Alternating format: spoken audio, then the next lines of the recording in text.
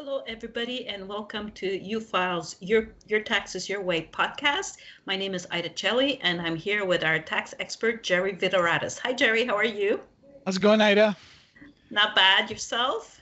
Pretty good. Well, still cooped up in the house, but safe and sound at least. I'm hoping that you are as well. Yes, I am, as a matter of fact. So today's subject is the tax update for 2020. So you're going to start to provide us what are the changes for this year's tax return? Yes, so we're going to talk about, what's new, what's great about the wonderful world of income taxes. What has the government? What are the new little Rules? candy that the government, rules and some of the new candy that the government has given us, right? Income tax wise, to help us, to help us lessen the tax burden that we have. So what do you want to start with, Ida? Okay, how about the home office expenses due to COVID? That's something new this year for a lot of people. Yes, absolutely. So, of course, with the pandemic raging, as of the recording of this session right now, we're still in the thick of the pandemic. We're all locked up inside right now, staying safe, essentially. And because of this, of course, it has forced a lot of people, including us, to work from home. So essentially, we're all working from home. We are required to work from home. In certain provinces, you're actually forced to work from home. In this case, I know it's the case with us where we are in Quebec. So the government, what they've done is that they made a few changes, some administrative changes and some fundamental changes to the rules. Okay. And essentially adding a new deduction. Okay. So with home office expenses, what the government has done is that they've given you a choice of two methods of computing your home office expenses. Okay. So you have two options. You could either go with what the government calls the temporary flat rate method. Okay. Where the government simply gives you $2 per day as a deduction on your tax return for every day you're required to work from home. Okay, as long as, again, the key word is you're required to work from home and you're required for at least 50% of the time within a 4-week consecutive period minimum, meaning that for at least 4 consecutive weeks you had to work from home due to the pandemic for more than 50% of the time. Okay, so that's what the government calls the temporary flat rate method. It is capped at $400 as a deduction. It is a $2 a day deduction that you can claim. The good news about this deduction is the fact that there are no administrative requirements on the part of the CRA. Therefore, your employer doesn't have to sign any form. You don't have to archive any receipts for your expenses. As long as you meet the basic criteria that I mentioned before, you can claim $2 per day up to a maximum of $400 as a deduction. Now, that's one way. The other way is the old way, okay, the way that was always there, which is what we call the detailed method. And the detailed method is the method in which you now can claim specific expenses that relate to your home office. Okay, so we're talking, for example, rent, electricity, heat, what's called, for example, pens, stationaries, things like that. Okay, so that's essentially what you can claim. Of course, you can claim them on a prorated basis. Okay, based on the percentage of the square footage of your home that your home office represents. So in other words, if your home office represents 10% of your home, you're entitled to deduct 10% of those expenses. Okay, now if you guys want any more details on this, on this particular change on the home office expenses, you can simply go to the previous podcast where we give a lot of those details. You could also go to our blog article, okay, that is found on the UFile website, so ufile.ca. You hover on the tips and tricks tab, and you click on the UFile blog, and you can get access to the blog article that gives you all the details of this change. And like I said, if you're listening to this podcast, whether it's on YouTube or whether you're listening to it through a podcast provider like Apple Music, SoundCloud, etc., our previous podcast relates to this deduction. So don't hesitate to go there and get the details. Very good. Actually, that's very interesting. There are forms that your employer needs to give you.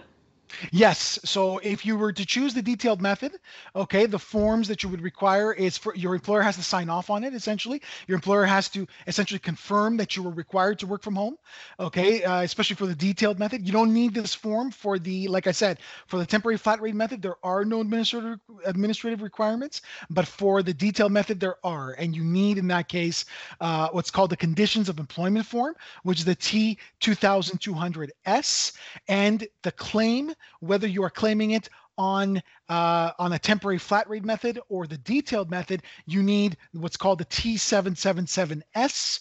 Okay, both of these forms are, of course, offered in UFAL currently. You can go ahead and make your claims. Okay, good. Another new credit this year is, or I believe it's new, is the the Canada Training Credit. So it is new. Let's put it this way: it's newish. Let's put it this way. Yeah, if anybody who's listening to this or who's seeing this through YouTube has essentially read our article from last year, we mentioned the Canadian tax credit last year, and the reason is that to claim that credit, it is based on a limit that you start accumulating in 2019, which UFAL has done since last year. So the Canada Training Credit, very simply put, what it is, it's a new refundable component of your tuition credit. So whereas before we can claim the tuition tax credit, which is a non-refundable tax credit, well, this year the government will allow you to take a portion of those tuition fees and claim them as a refundable tax credit. Okay, now you might say to yourself, well, what's this taxinese you're talking about right now? Non-refundable, refundable. What does that mean? Okay, very simply put, your tuition credit, okay, the credit that you claim for the tuition fees that you pay towards a post-secondary school, okay, these are a non-refundable tax credit, meaning that if your credits are above your federal tax and your provincial tax, well, the excess amount, the difference, you can't claim on your tax return, unfortunately, as a refund. You don't get refunded that difference. This is where you carry forward. This is the concept of a carry forward, where any credit you can't use, you simply bring forward to a following year. Okay, so that's that's what the government calls it, a non-refundable tax credit. They don't refund you the excess. The Canada Training Credit, where it's interesting, is that it is a refundable tax credit, meaning that if the credit is more than your federal and or provincial tax, you actually collect the difference. Okay, the government will actually pay you that difference. So if you're a student right now, for example, that's not at a taxable rate, meaning your taxable income is $13,000 or less, well, you can't get the tuition tax credit. You can't use it for this year at least, but you can use the Canada Training Credit though. You're actually able to collect it. So the credit itself is capped at the lesser of two amounts, which is half of your tuition fees for the year, okay, or the limit you've accumulated up until this point, okay? And that limit is, it's kind of like the same concept as an RRSP. You accumulate it every single year, and it's a cumulative limit, which means it accumulates to a certain amount, okay? So since it started last year, your limit for this year will be $250. Okay, that's essentially what your cap is going to be, okay, for that credit. So it's half of your tuition fees or the limit that you've accumulated, which is $250. All right. Now, to be able to accumulate this limit, this credit is really targeted to specific individuals. Okay. It's not any single student that can accumulate this amount to be able to claim the credit in the future. Okay. This is really targeted towards individuals who are older students and who are already in the workplace. So essentially, these are individuals that are trying to get additional skills, okay, for the job market that they're in. So essentially, the basic rules are: you have to file a tax return every year to be able to accumulate the limit. You have to be at least 25 and below 66 years old, okay, in the year.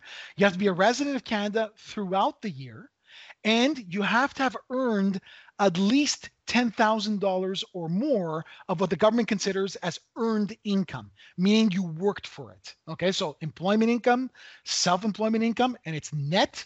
Let me make that clear, because there's a lot of controversy on the net versus gross income, especially for the CERB. Okay, so it's based on net self-employment income and parental benefits as well, meaning paternity or maternity leave. Okay, so you need at least you need all those conditions.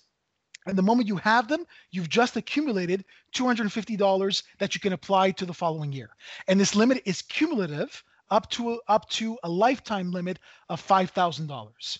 Okay, that's the Canada Training credit amount essentially. So it's great news, to be honest with you, because for a lot of these students, they're not making a lot of income a lot of times because they're going back to school to get more skills. Okay, but they are working part-time a lot of times. And the great news is that because it's refundable, you'll get to collect the credit, unlike tuition where you have to be taxable to collect that credit. All right, so that's the great news there when it comes to the training credit. Now, there is, of course, there is one caveat to this credit. You can't double dip. Okay, meaning that if you're claiming the Canada Training credit, you have to reduce the tuition fees that you use to claim your tuition credit by the amount of the Canada Training credit. So the $250 that I claimed as a credit, I have to reduce, in this case, my tuition credit by that amount, okay, or the tuition fees that I'm using towards that credit. Okay, so I can't double dip essentially. Okay, wow, that's a lot to keep in mind. Yeah, remember, government will never make things completely easy. The surprising part is that temporary flat rate method that I mentioned before on employment expenses. That was a breath of fresh air, to be honest with you. As a tax practitioner, that was a breath of fresh air. Hey, $2 a day, just of one condition, that's amazing. But as you saw, for something for $250, just look at these conditions that I just mentioned over here.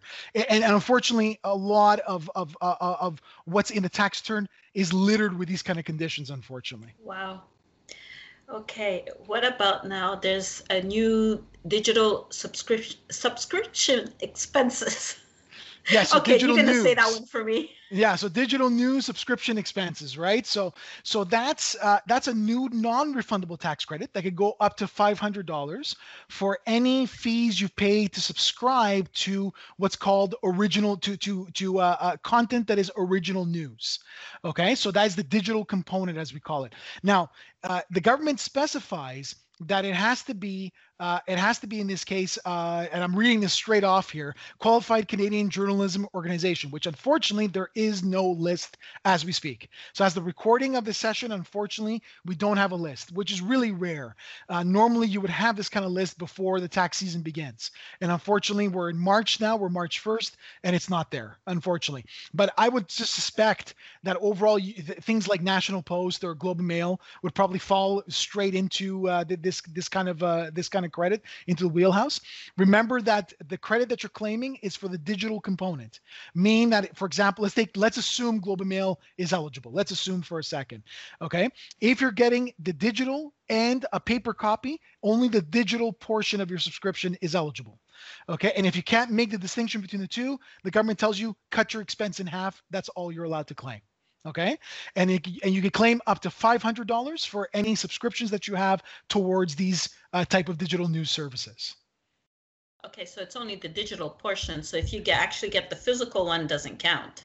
The portion that you're paying to get the physical paper, for example, again, I'm assuming Globe and Mail is going to be eligible for this, or like National Post, okay? But the what's called the paper component of it is not eligible. So you have to make the distinction between the two. If you can't make the distinction, because a lot of times these bills are it's everything combined, then in that case, what you need to do is simply take half of the expense. That's all you're allowed to claim at that point. Okay. This year, the personal amount has been enhanced? Yes. The personal basic amount? Yes, absolutely. So the basic personal amount has been enhanced in this case. Okay. So the basic personal amount is what? Okay. It is a non-refundable credit that is given to every single resident of Canada.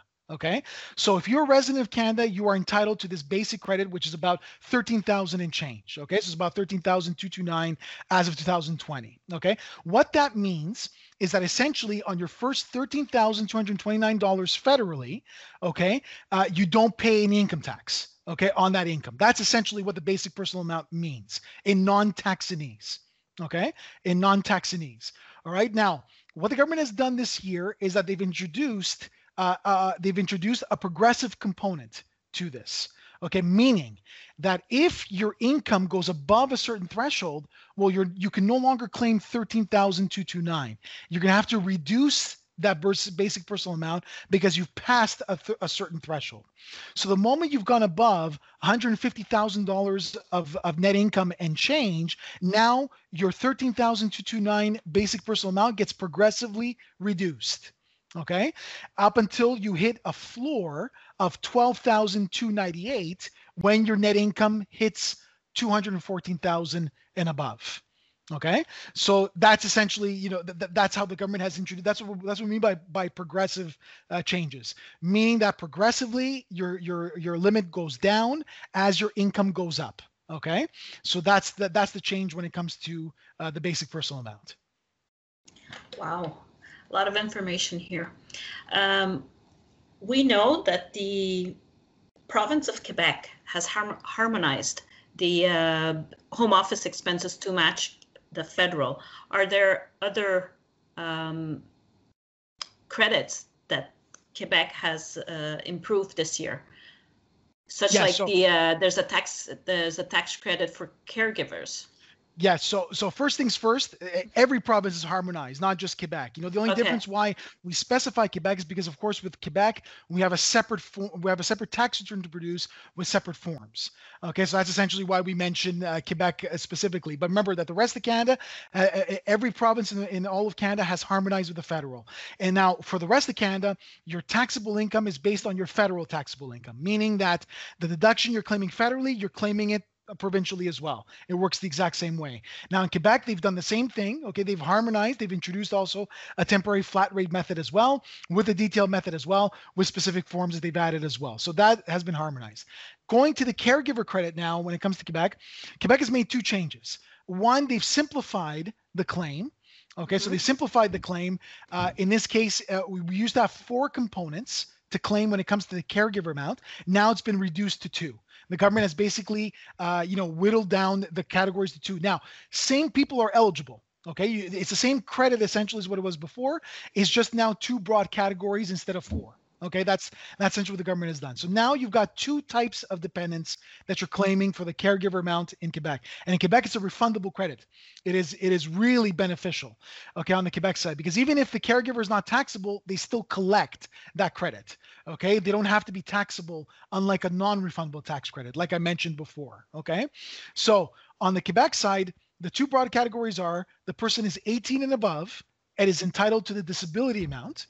Okay, meaning that they've been officially recognized by Revenu Quebec that they are disabled. Okay, and the second category are relatives that are 70 and above with no physical ailments, with no conditions. Okay, so those are the 2 types of dependents that you can claim.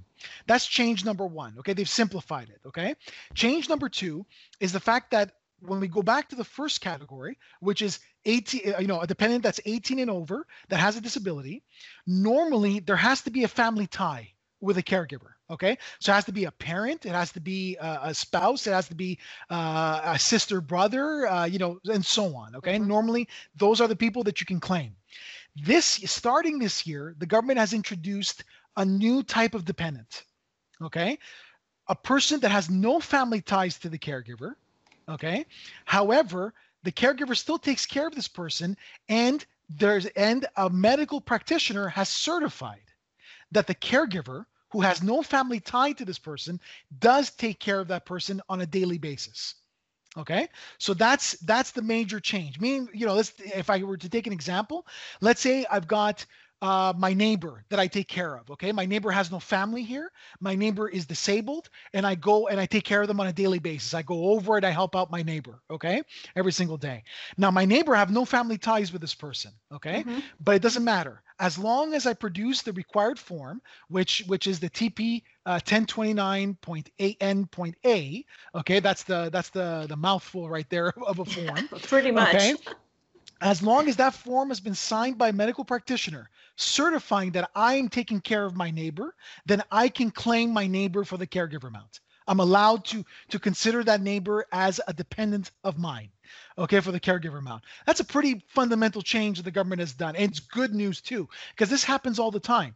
We take care of family friends a lot of times, right? That are not necessarily related to us, but we still take care of them, right? So now you'll be able to claim these individuals for the caregiver amount. So great news all around when it comes to that. Yeah, that is pretty good. Okay, now we also have a virtual currency transactions. What's Yes. that? Oh, that's the big one. Well, okay, nothing's changed tax-wise. So the rules are, listen, if you're dabbing in virtual currency, whether it's Bitcoin, Ethereum, I think Ripple is another one, and so on. Okay, if you're making gains out of transactions of those types of currency, then you have to declare these as a capital gain on your tax return. Now, you could also declare them as capital losses. Maybe you lost money trading in those things. These are capital losses as well.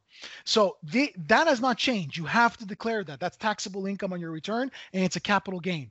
What's changed on the Quebec side is on an administrative. It's an administrative change, meaning that Quebec now requires you to specify that the transaction is from a virtual currency.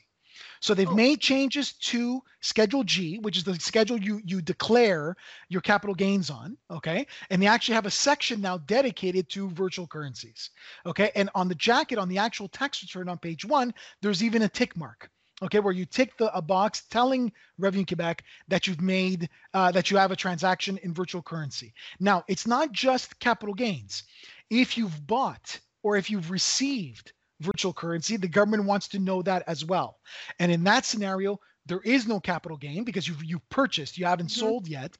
There is no capital gain, but you have to tick the box on that first page of the Quebec return, which I believe is box 24. Okay, that box has to be ticked as well. So it's an administrative change. The government, I think the government is really trying to crack down. Essentially, they're creating this administrative change to essentially give them the tools to be able to go after people who are hiding the fact that they're not declaring their gains from virtual currency. That's essentially what this is about. Okay. So I think we covered pretty much the whole tax return right now, most of the changes, all the changes. Absolutely. So I think we covered it. Remember that we have our blog website, which if you go to the description of this podcast, whether you're going on YouTube or whether you are on a podcast site, be it Apple Music, SoundCloud, Stitcher, etc. Okay, in the description we provide a link to the article that has all the details of everything that we spoke about today. Okay, so it's all there. Do not hesitate to go in there and get all the details that you need on the UFile blog site. Like I said, in the description of this podcast, you'll find the link, and if you want to simply go and check out the UFile the UFile blog site, just go to ufile.ca, go to the tips and tools tab, and then choose UFile blog. Very simple. Wow, thanks a lot, Jerry. This was very informative. So this concludes our podcast for today. So thank you very much, Jerry, and have a good afternoon, everybody.